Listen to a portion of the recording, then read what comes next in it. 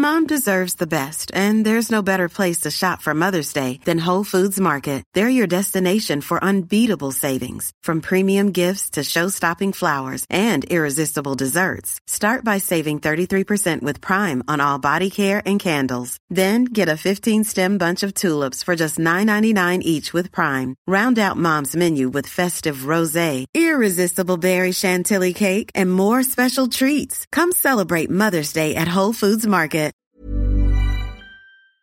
Welcome to History Hack.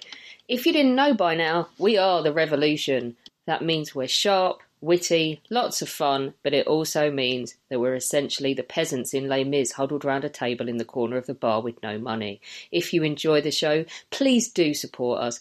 We have a Patreon account by which you can donate a small monthly sum in appreciation of what you're hearing. Alternatively, we have Ko-fi, in which you can just do a one-off donation as a thank you if you particularly enjoy a certain episode.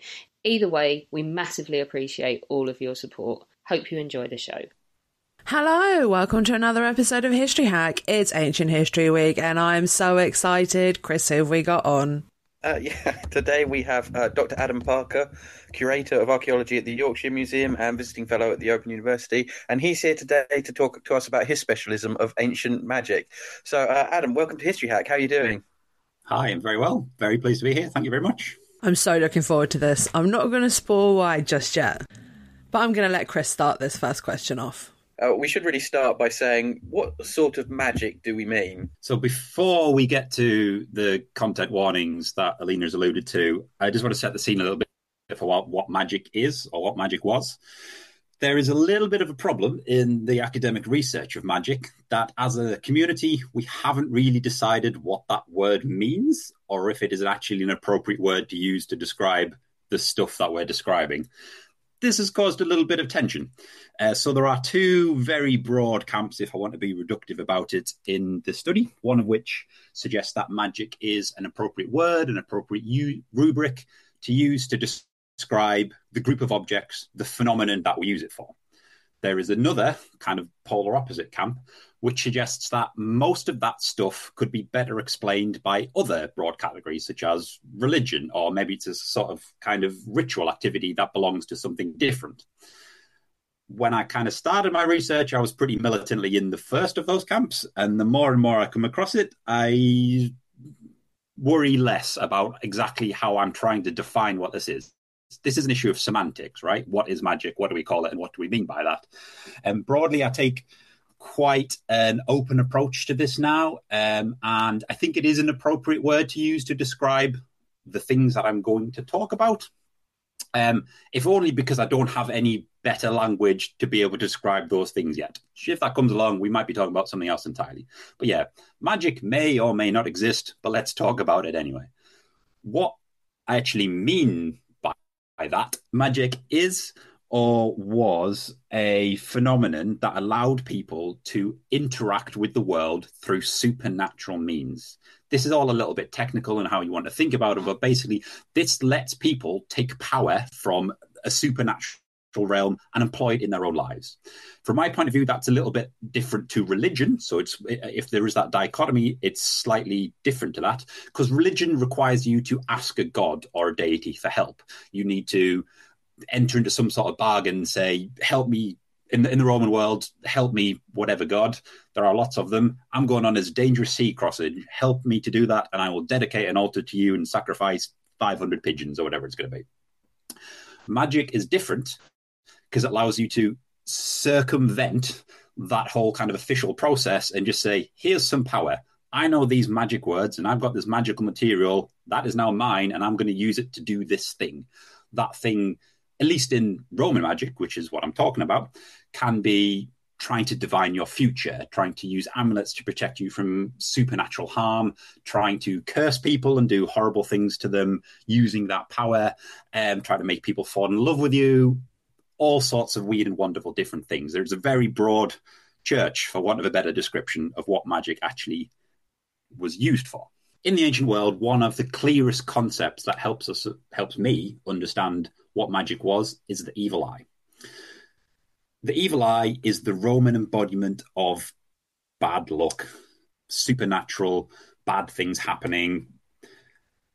if you want to think about it, in Roman art, it is depicted as a disembodied eye. It really is easy to think about it as the Eye of Sauron from the Lord of the Rings franchise, all right? Think about a big burning eye on top of a tower. The Roman evil eye isn't burning, it's not on fire, but it is a giant eye that is lidless and unblinking. And they kind of work in similar ways, all right? So the evil eye was attracted to things that people placed value on. So maybe you had lots of riches, then the evil eye, you might be drawn the gaze of the evil eye. Maybe you have a beautiful new baby and you could draw the gaze of the evil eye. In the Lord of the Rings, the evil eye is drawn towards the precious. And in the Roman world, it is precious things that the evil eye is trying to catch his gaze on. If the evil eye's gaze did land on something, bad things would then happen. So is the understanding of how this phenomenon worked. So maybe you are with a small baby. Let's take that as an example. The evil eye is particularly drawn to this kind of thing. You look upon the sleeping baby. The baby wakes up. It's crying. It's sad. Oh no, you have drawn the gaze of the evil eye. This is a bad thing to have happened. There are much more serious consequences for drawing the gaze of the evil eye, but it's kind of a spectrum of different things. And there are definitely places where the evil eye seems to particularly follow its gaze. Its gaze does move around a little bit. So transitionary places and landscapes. So thresholds into and out of buildings, they're dangerous places. Crossroads can be dangerous places, and certain times of the day or certain people in certain situations can draw the gaze of the evil eye. It's just understood to have existed and to be a bad thing. And quite a lot of Roman magic, certainly quite a lot of amulets, were designed to try and stop the evil eye affecting your life in a meaningful way. I have a question. It kind of relates to this, really. So, in theory, we would say that going to an oracle, like, for example, at Delphi, would be religious, but would that not also be classified as magic? And therein lies the grey area. So it is really, when you break it down, it doesn't work to this is a magic and this is a religion kind of dichotomy, because people can come up with examples that say, actually, there's a little bit of a different flavor in all these things. Maybe there's a big gray area in the middle. Some practices might fall in one camp or the other. So, like I say, I tend not to worry about it too much and think that they definitely intersect. That is unambiguous. There is a connection between these two concepts as we are defining them. But I'm not going to worry too much about trying to say this is one and this is the other at this point. But that's exactly the kind of thing that you could bring up to challenge that approach that I've suggested. I completely agree. And it's the way, so for example, we spoke with Michael Scott about this idea of the Oracle at Delphi and the whole argument of, was it really a divine intervention? Was she really serving the gods? But I think in a way it's also to do more or less with modern sort of science and being able to trick people into believing that it is either magical or divine or whatever, even though some people are saying, oh, she was inhaling drugs or she was sitting on top of some sort of mountain that expelled some sort of gas or something along those lines. But I don't know. What would be your theory on this? It's a bit of a tricky question, but I think that there is evidence in the archaeological record, certainly of Roman Britain, which is really where I study, that there are objects that show technical and deliberate manipulation to try and achieve this goal of getting the supernatural powers to do things. And I'm going to tangentially talk about some of these as we go along, hopefully. With the Oracle at Delphi, I really do feel that is an issue of semantics, isn't it? It's us trying to impose a structure of language and a structure of understanding the world, our world, onto the ancient world.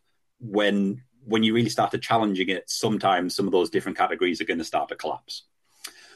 So then, at least from my point of view, I kind of look at what are we left with then. If we're not going to worry about semantics, I'm not going to worry too much about these broad categories. Let's look at the stuff. Let's not take this as a top-down approach. Is this magic? Is this religion? Let's look at some objects, try and find some material, some evidence, something in the archaeological record in particular, and say, actually, let's look at that. Let's address that. Let's challenge that and try and build this argument upwards. And that's really where a lot of my research interest comes into magic, is through objects, materials, and materiality. It's a bottom-up approach, which is directly designed to challenge the problems of coming at it from the top, which is what you're alluding to. So let's stick with that. You've just mentioned material culture evidence. let's stick with the evidence. What evidence do we have? And I love part of Chris's question here. Are there spell books kicking about? Is there something that you would just walk in and have like hidden under your floorboard, this giant spell book, and it would give you everything and all the answers that you need?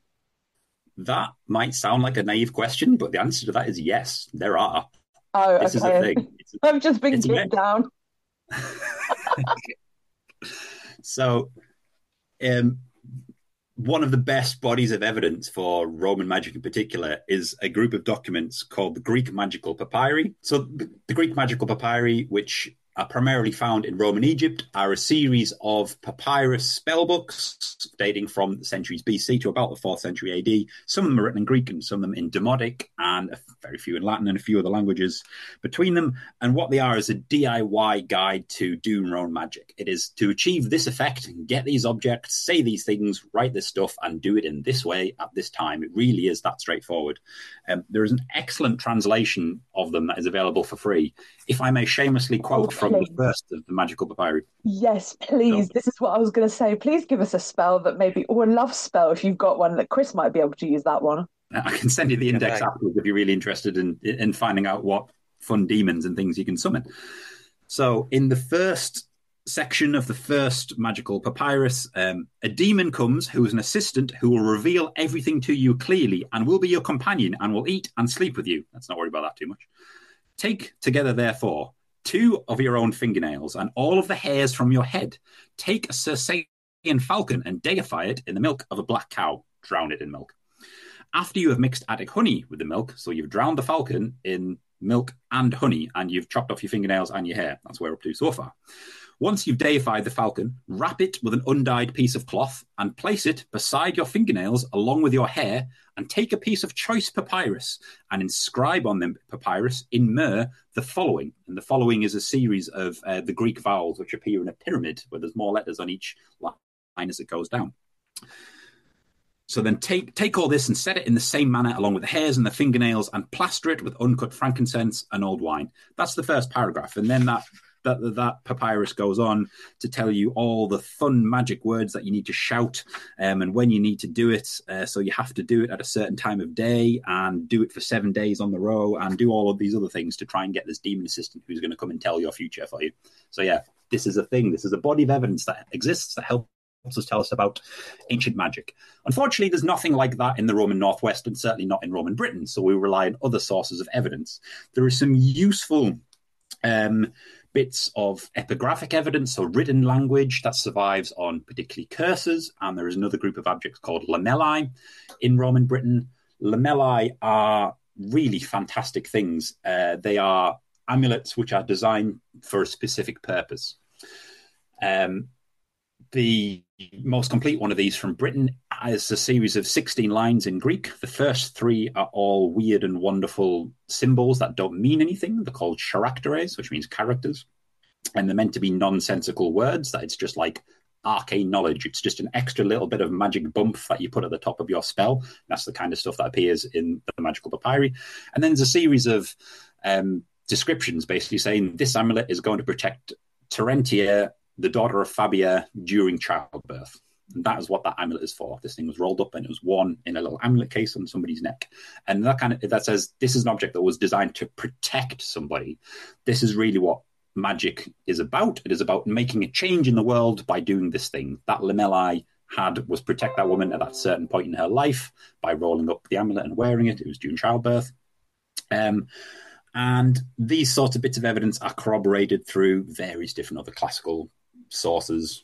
Lots of the ancient authors wrote about things which we may describe as magic. They may have described as science or religion or history or other things with them. But we can unpick parts of this evidence. There isn't a complete picture, but there is a really useful body of evidence to draw on.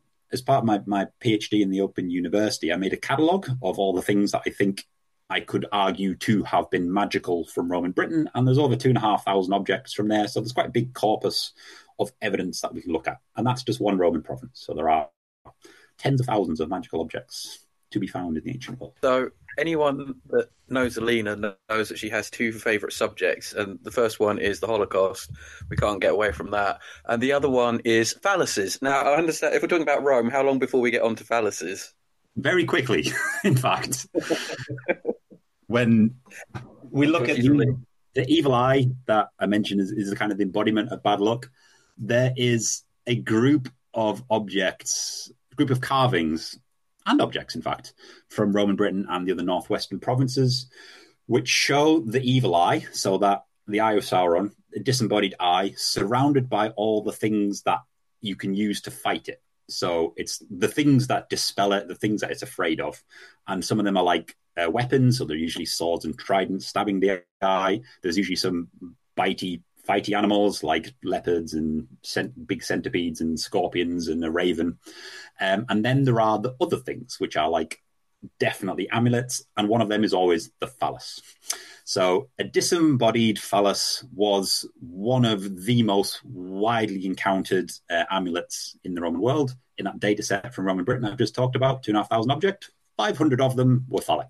This works because the evil eye is basically a bit of a perv. When you're capturing the gaze of the evil eye, it's getting fixed on you, it's looking at you, and then the bad stuff's going to happen.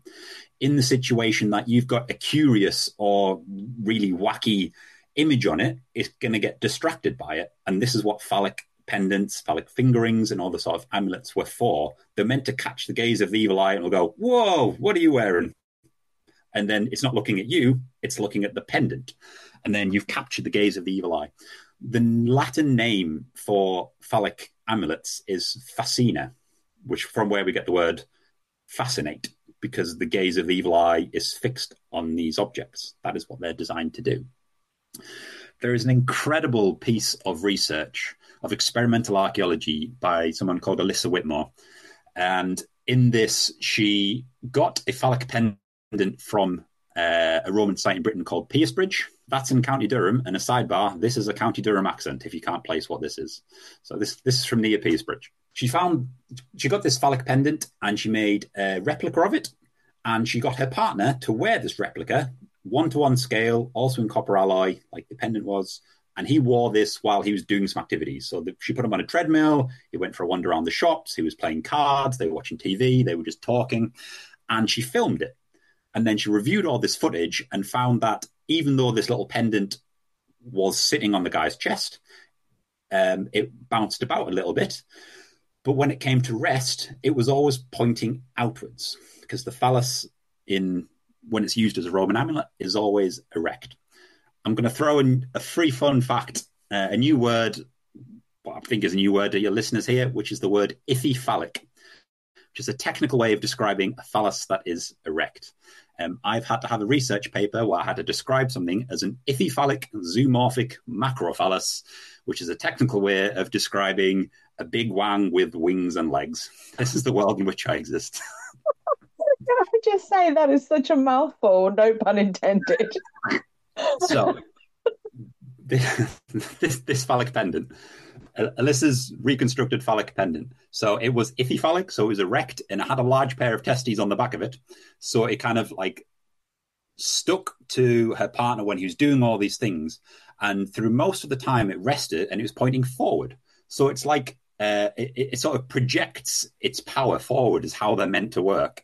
I know this is daft. It's like it's a lightning conductor for bad luck. That is what these objects are for. As you move through the world, it is moving forward with you, pointing the way towards good luck and good health. You've just dispelled one of the biggest myths, and I get really annoyed when people ask me this, and they're like, "Oh my God, did you see all those like penises and like Pompeii? It points you straight to the brothel." On that specific point, that it is a lie. It is, well, maybe that's too far. It is received knowledge, and it is provably untrue. There's a very specific phallus that's in the floor. I can't remember what street it is. I'll tweet about it afterwards. Which points towards the Lupinare. But this is a problem for several reasons. Oh, you got me on my soapbox now. I'll try and go through. I'll calm down and go through them in order. No, it's good. It's good. It's good. We like this. Keep going. For starters, when you do anything in Pompeii, there's a palimpsest problem, so you don't know which came first. This is a circumstantial relationship between a carving that's set into the floor and a building where that function has been identified. So you don't know which one of those is actually in relationship to the other. There could have been years apart and them actually being used, or I don't know, maybe one has been there for a century and then the brothel's been made. You don't know. More importantly, that's not what phallic carvings were for. There are hundreds and hundreds of them identified from the Roman world, and they appear in transitional liminal places. They're usually on gateways. They're usually on doorways. There are these examples that I talked about where the phallus is fighting the evil eye. There is a whole series of carvings where it's just a one-on-one battle between a phallus and an evil eye. And there are some of them at Pompeii that show this distinct dichotomy between the thing that protects you and the thing it's protecting you from. So in the wider corpus of all this evidence, that just doesn't work. Number 3, and is probably the most compelling of them, if you ignore all the magic theory and what's that about, is that that's not how advertising works in Pompeii. People scrawl on walls the price of prostitutes, of the price of people in a brothel. They have drawings of what they are. You don't need something that is so subtle that you need to look at this little thing in the floor and go, oh, that's where it's going towards. It would have had the function of that building scrawled all over the front of it. So that's not how that works. And just one more question. Sorry, I'm going to keep going about the phalluses. Please do. I've seen charms that have a double-ended phallus. Is there something to do with magic or specifically luck when it comes to those double-ended phalluses?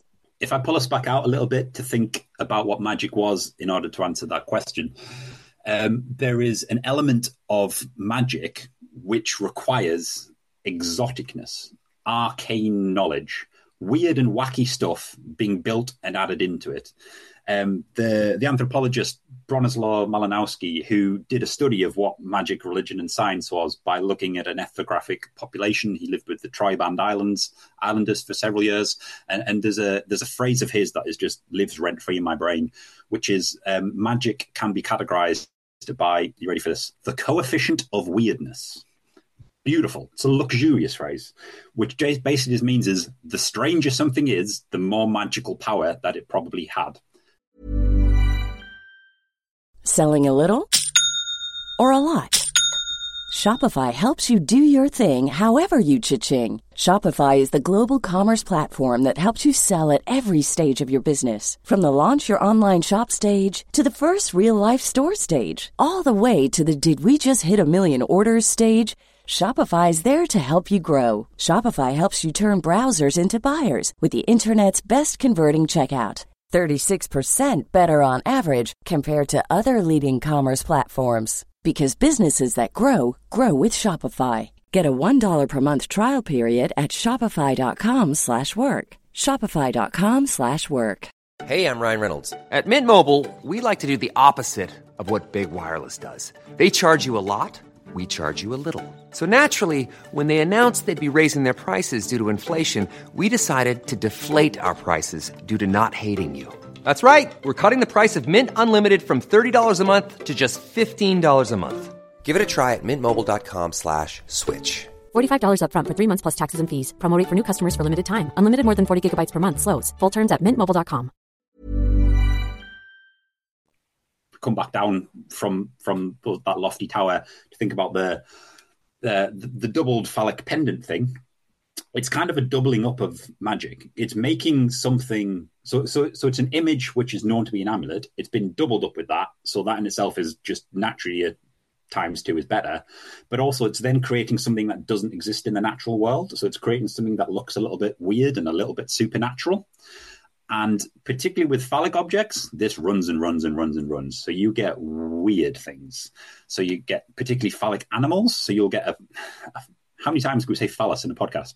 So we have a phallic beast, which I'm, for the benefit of your listeners, I'm drawing with my hands, with 2 big lion legs. It has a tail, which is also a phallus. They have a mammalian phallus between the legs in a, for want of a better word, normal way. And they have wings on these things as well. And they just get, the stranger and stranger they are, the more magical power these might have. With phallic things in particular, they are supposed to be a little bit funny. There is another element of fighting the evil eye, which is laughter. Laughter is the best medicine. You're probably familiar with that aphorism, but in the ancient world, there could be power in that idea. If that you are in a stressful situation, maybe you're in one of those crossroads and the danger of the evil eye is on you, and you look across the street and you see a wind chime. This is what I'm actually describing. This is a tintinnabulum. It's a phallic wind chime from Pompeia Herculaneum. This weird thing, and you go, ha, funny. Or maybe that is all you need to do to be able to dispel the power of the evil eye, because it's brought a little bit of joy to you. Are the funny phalluses the best phalluses? What a question, and one that I've never been asked. I don't know. Well, I mean, here's a phrase I've never said as well. All phalluses could be funny if that's what they're supposed to be for as amulets. So this idea that the lightning conductors, that could be linked to it as well, that there are all these people wearing these daft amulets and it's supposed to be a big in-joke across the Roman Empire. We could even go that far. The thing that we can counter this with a little bit is that it's not just about them being funny things, it's about them being disembodied human parts, which are kind of powerful because they're generative, they create more people. Is that there are also female sexual parts that are used as amulets. So we have vulvate mounts. A mount is a technical archaeological description, which is a thing which attaches to something else and we're not really sure how. So if we know it's on a belt, it would be a belt mount. If we know it's on a harness, it'll be a harness mount. So in your mind's eye, imagine a thin sheet of copper alloy, about 3 centimeters long, and it's hexagonal. So a hexagonal a hexagonal plate of copper alloy, and in the middle of it there is an oval. That oval is domed, so it's sticking out from the back, and it has a longitudinal incision all the way down its long edge. So it looks a little bit like a coffee bean. That is what a vulvate imagery looks like in Roman Britain, and certainly in the northwest provinces. Yeah, you might be thinking about that as like, I need a lesson in anatomy, but no, what this is doing is it's showing female sexual parts at one step removed. There's both a literary and visual pun that connects female sexual body parts with cowrie shells. If you can imagine a cowrie shell, it is rounded. There are bits that go in, there are edges. Google it if you're not sure what I'm talking about, and hopefully your anatomy lessons will be sufficient to make that kind of semiotic link between those two things. What the vulvate mounts are doing in copper alloy is they are copying cowrie shells, so it's one step removed from actual female body parts. But they're designed to do the same thing. It's still a sexual body part in a strange place, and so would attract the gaze of the evil eye and dispel all the negative malignant forces that could be happening to it. Where they particularly get weird is that vulvate mounts are mostly associated with horses. So they are particularly associated with harness straps and Roman cavalry sites. So within the Roman psyche, there seems to be this understanding that male body parts could be carved on buildings and worn by people, and not just by men, but men, women, adults, children. It's an amulet for everybody. It's for the whole family, fun for the whole family. But the female sexual body parts seem to be associated with horses. I don't have a good explanation of why that distinction exists, but it is archaeologically sound. I have a theory. Would you like to hear my theory? I would love it. It is especially done for Roman soldiers so they realize and remind themselves what they're missing and fighting for. Sold. Let's write a paper. I think that's the only logical thing I can think of, really, it's to do with horses, because predominantly men ride the horses, right? So it's got to be there to remind men of either what they've got at home or what they could get at the local brothel. I think it's a dangerous game to be trying to apply logic to all of these different types of Roman magic. So before we move on to the next question, what is your, it's going to sound really weird, what is your favourite phallus? And don't say your own. I actually have an answer to this question, which is a straight answer to this question. There are a group of amulets in the Yorkshire Museum, Museum Accurate, hooray, from a site called Catterick in North Yorkshire. And it is a group of 6 phallic pendants. And it's not just a phallus on its own. It is a phallus, and then the other end of it, it is a fist. These are fist and phallus amulets. So like you mentioned the double phallic amulet, this is a different variant. The fist is showing a symbol of a clenched fist with a thumb underneath the forefinger. This is the manus fica, or mano fico. It means the fig sign. It is a rude gesture in the ancient world. It is also a rude gesture in some parts of the Mediterranean world today, so don't go around doing it if you happen to be on holiday whilst listening to this. So the other end, so this is a different amulet. This is a gesture that people did to protect themselves. It's like crossing your fingers for good luck, but a little bit more vulgar. It's almost like sticking your fingers up at the evil eye. And this image is captured and put on the opposite side of these little phallic pendants, and there are 6 of them, and they were strung together as a whole little pendant, and it was found in the grave of an infant. So they were designed to, it's something that couldn't have been worn by an infant because they were huge, so it's probably owned by an adult, but then that protection has been passed to the tragically deceased infant. But as a group of objects, they are almost unparalleled, and they're showing 2 different magical phenomena in use together. And that is my favourite Roman phallus. Chris, do you have a favourite phallus? Yeah, just looking at this guy with the 4 penises coming off his head and the giant. I just feel woefully inadequate now. Quite a way. So that is now your favourite phallus, Christopher, is it? No comment. I'll give it. It's very impressive. I think I'm very magical. I think mine isn't a pendant or anything like that, even though I would love to have wind chimes with like loads of phalluses on it. It's like my dream to have that. But for me, it's always been the statues of Priapus in the House of the Veti in Pompeii, because they have like these huge statues with a giant Priapus and water comes out of it. Like, how freaking cool is that? It is probably religion rather than magic, though. Exactly, but it's still pretty cool. I don't know, Chris, would you like to have a statue with water coming out of his phallus? Well, I once said that I wanted to have a statue for when I ruled the world, and a friend of mine said, yeah, good, it would give the pigeon something else to shit on. So, yeah, why not? You're awful. Right, Chris, go on. I've done all the talking. Well, I was just about to ask, what about your Secret Santa present from last year with the phallus riding a horse with a cowboy hat on picture? Oh, no comment. It's like one of those little lead medieval jobbies. It's an image that's an adult colouring book. Travel across time. No? Okay. Right, so how far have we got? So is there any evidence of, well, you kind of mentioned it already, but is there any other evidence of magic protecting children as well as adults? There's a few different types of amulets that you can use to protect children as well as adults. There's 3 or 4 I'd like to mention. There are 2 which come up in the literature quite a lot, which are called bullae. So bulla is the singular, and lunulae, which is lunula is the singular of that one. These are 2 different things. Bulla is Latin for bubble.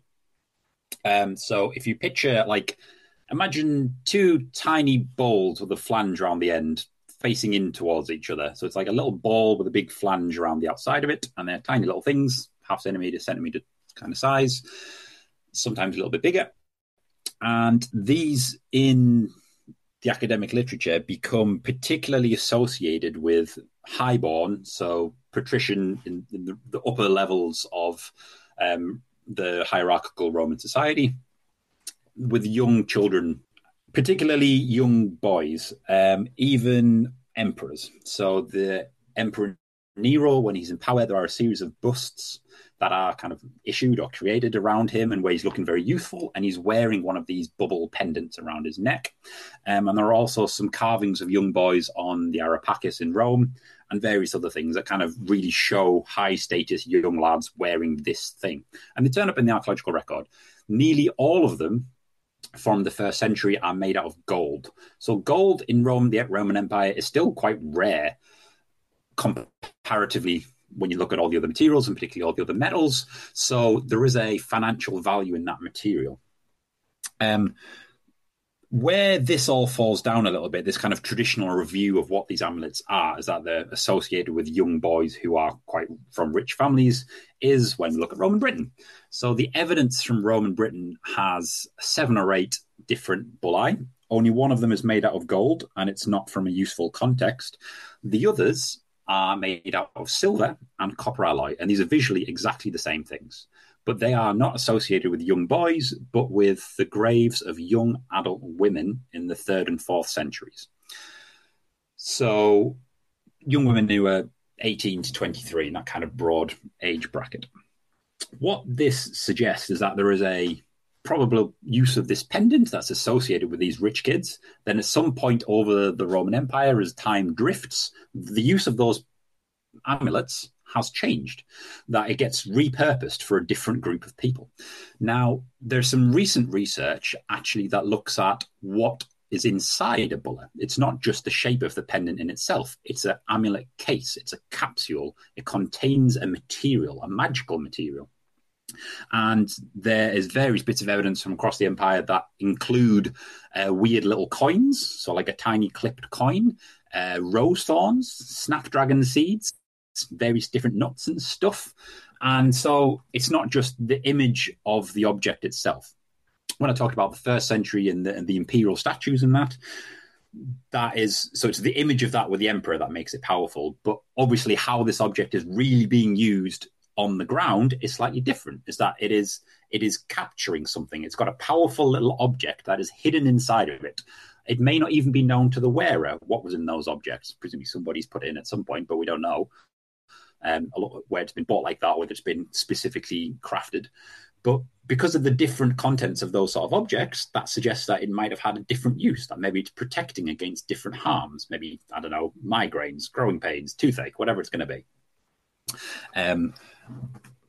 That we lose that information in the archaeological record, but the point I'm trying to make is when you actually look at these objects from this bottom-up approach, we can challenge some traditional understandings of what they're for. The second group of objects, lunulae,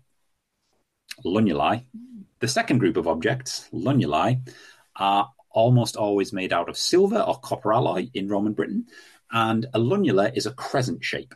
So imagine the crescent moon, but on its edge. So the little arms point down, and there's a little suspension loop at the top of them. There's incredible series of portraits from the Fayum in Egypt, which include pictures of people whilst they're on their mummified caskets. So the Fayum portrait paintings. There are several of these portraits that show young girls and also adult women wearing a lunula pendant on a choker quite tight around the neck.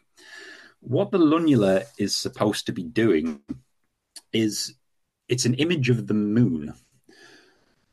Now, we can stray into religion here a little bit. So the moon is the domain of Selene. So we have Sol and Helios, and Selene. Selene is the moon goddess. She is particularly associated and sometimes interchangeable with Diana, the huntress, famously the virgin huntress in Roman mythology. Virgin in that she has lots of female consorts rather than male consorts. So, Diana is particularly associated with protecting young women. She is their protector. That is one of her domains. And these objects are meant to channel that a little bit. They're also mentioned in the spell books, in the Greek magical papyri, and how to create one. So sometimes they have little bits of text that are scrawled on them. Sometimes you have to say a prayer to Selene or to the moon or to Diana or to some other supernatural powers in creating them. And the other things that I mentioned already, so some of them might have just been bought off a shelf because they're almost mass-produced, but things like that lamella protecting Fabia and Terentia during childbirth, there is kind of a production, there's a ritual, there's a craft that's involved in creating that amulet. And when you're looking particularly in the protection of children, there might have been a real process, a real curated, bespoke approach to try and get that amulet right to protect something which is valuable, which is the kids.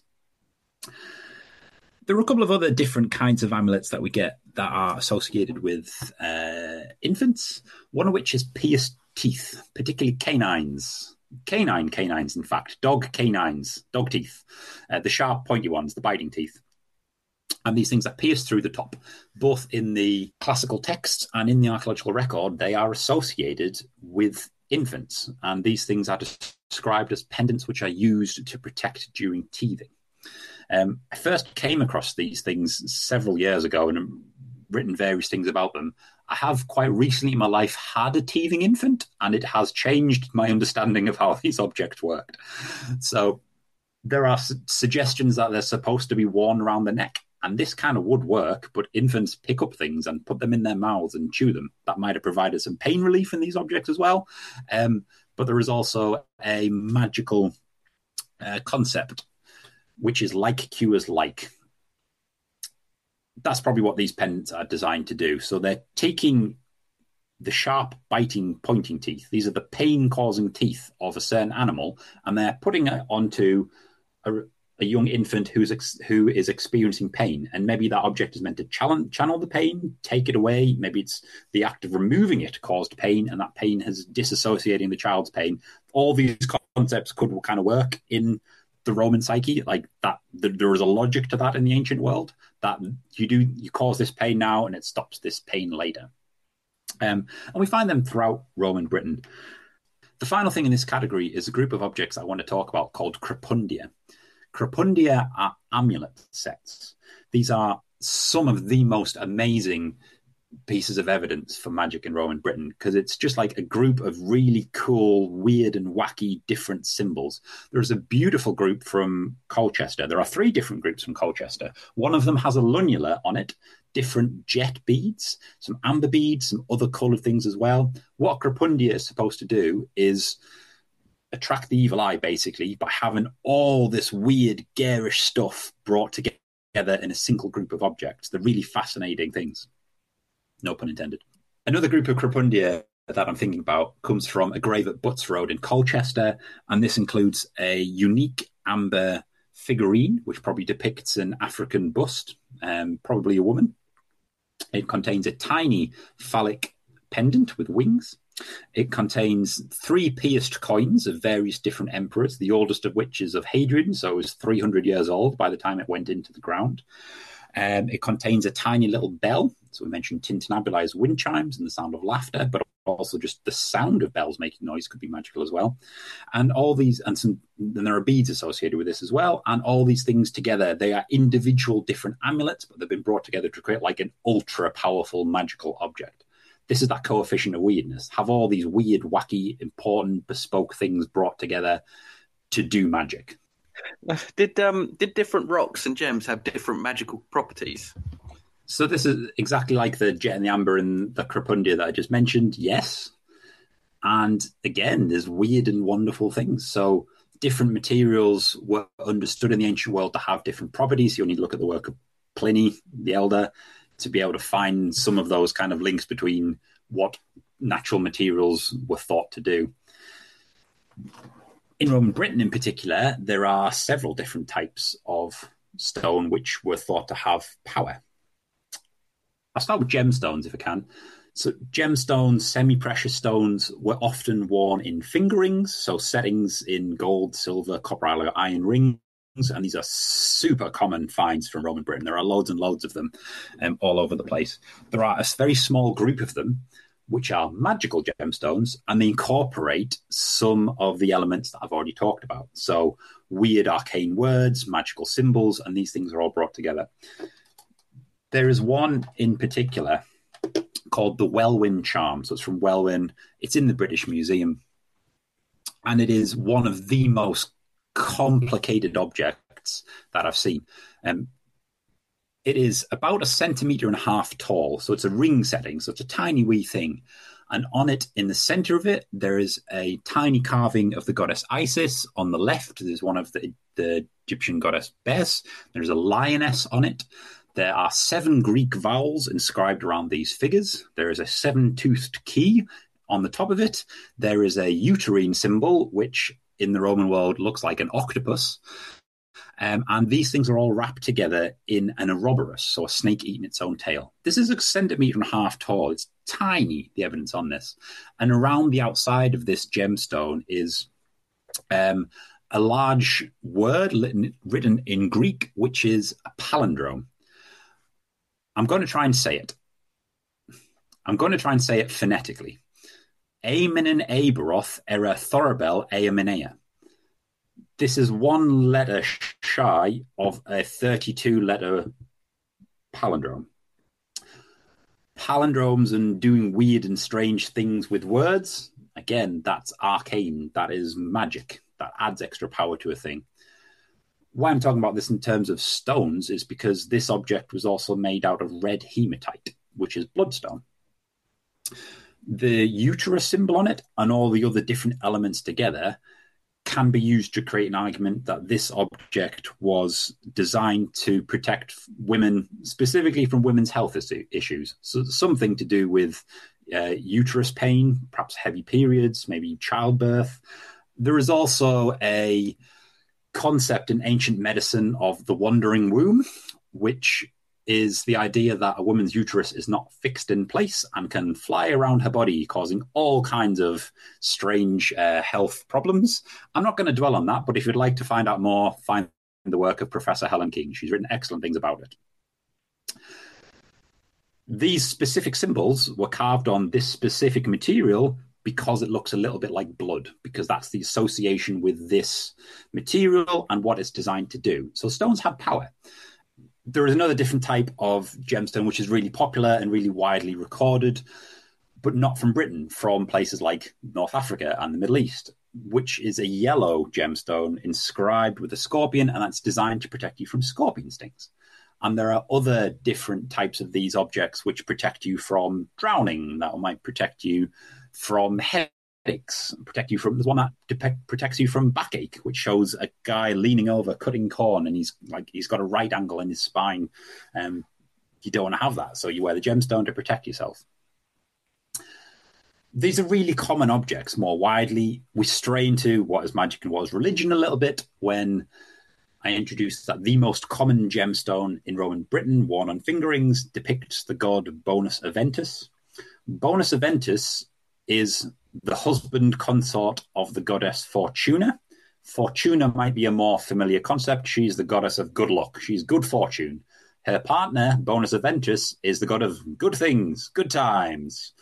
And people obviously resonated with that and wore fingerings with this god on it to try and get good things in their life.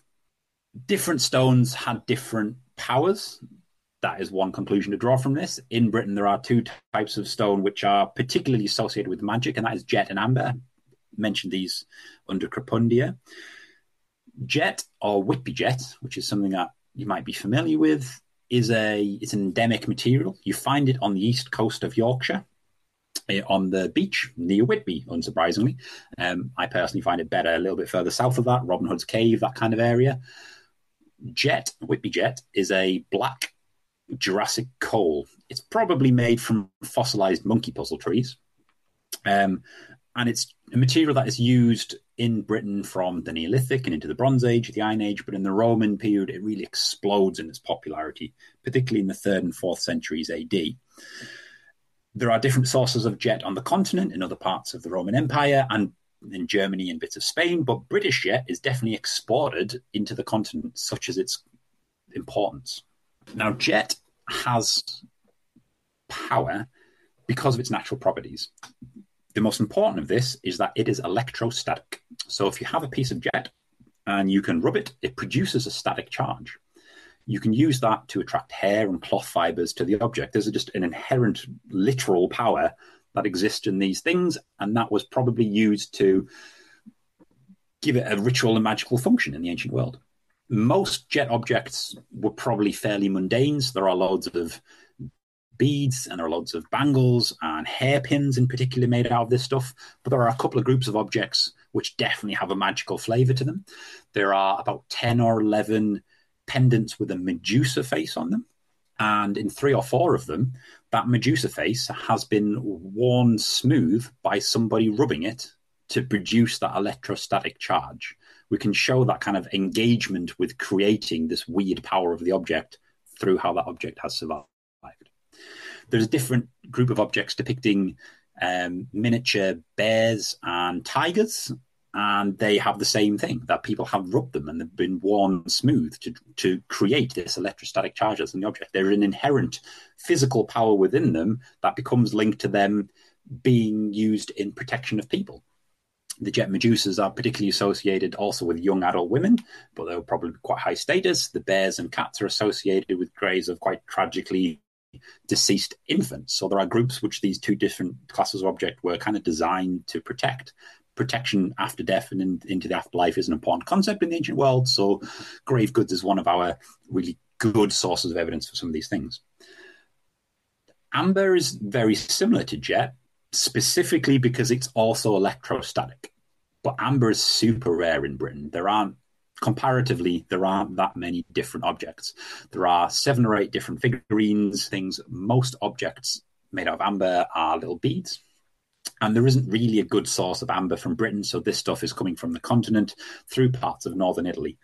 Amber is talked about extensively in various ancient sources about its sensory properties, that it produces almost like a fruity smell if you can rub it, and also because of this action of rubbing it, you're going to produce electrostatic effect, and then it's made into weird and wonderful different objects which were designed to protect people from the evil eye because it's an unusual material used in an unusual way and it did strange things.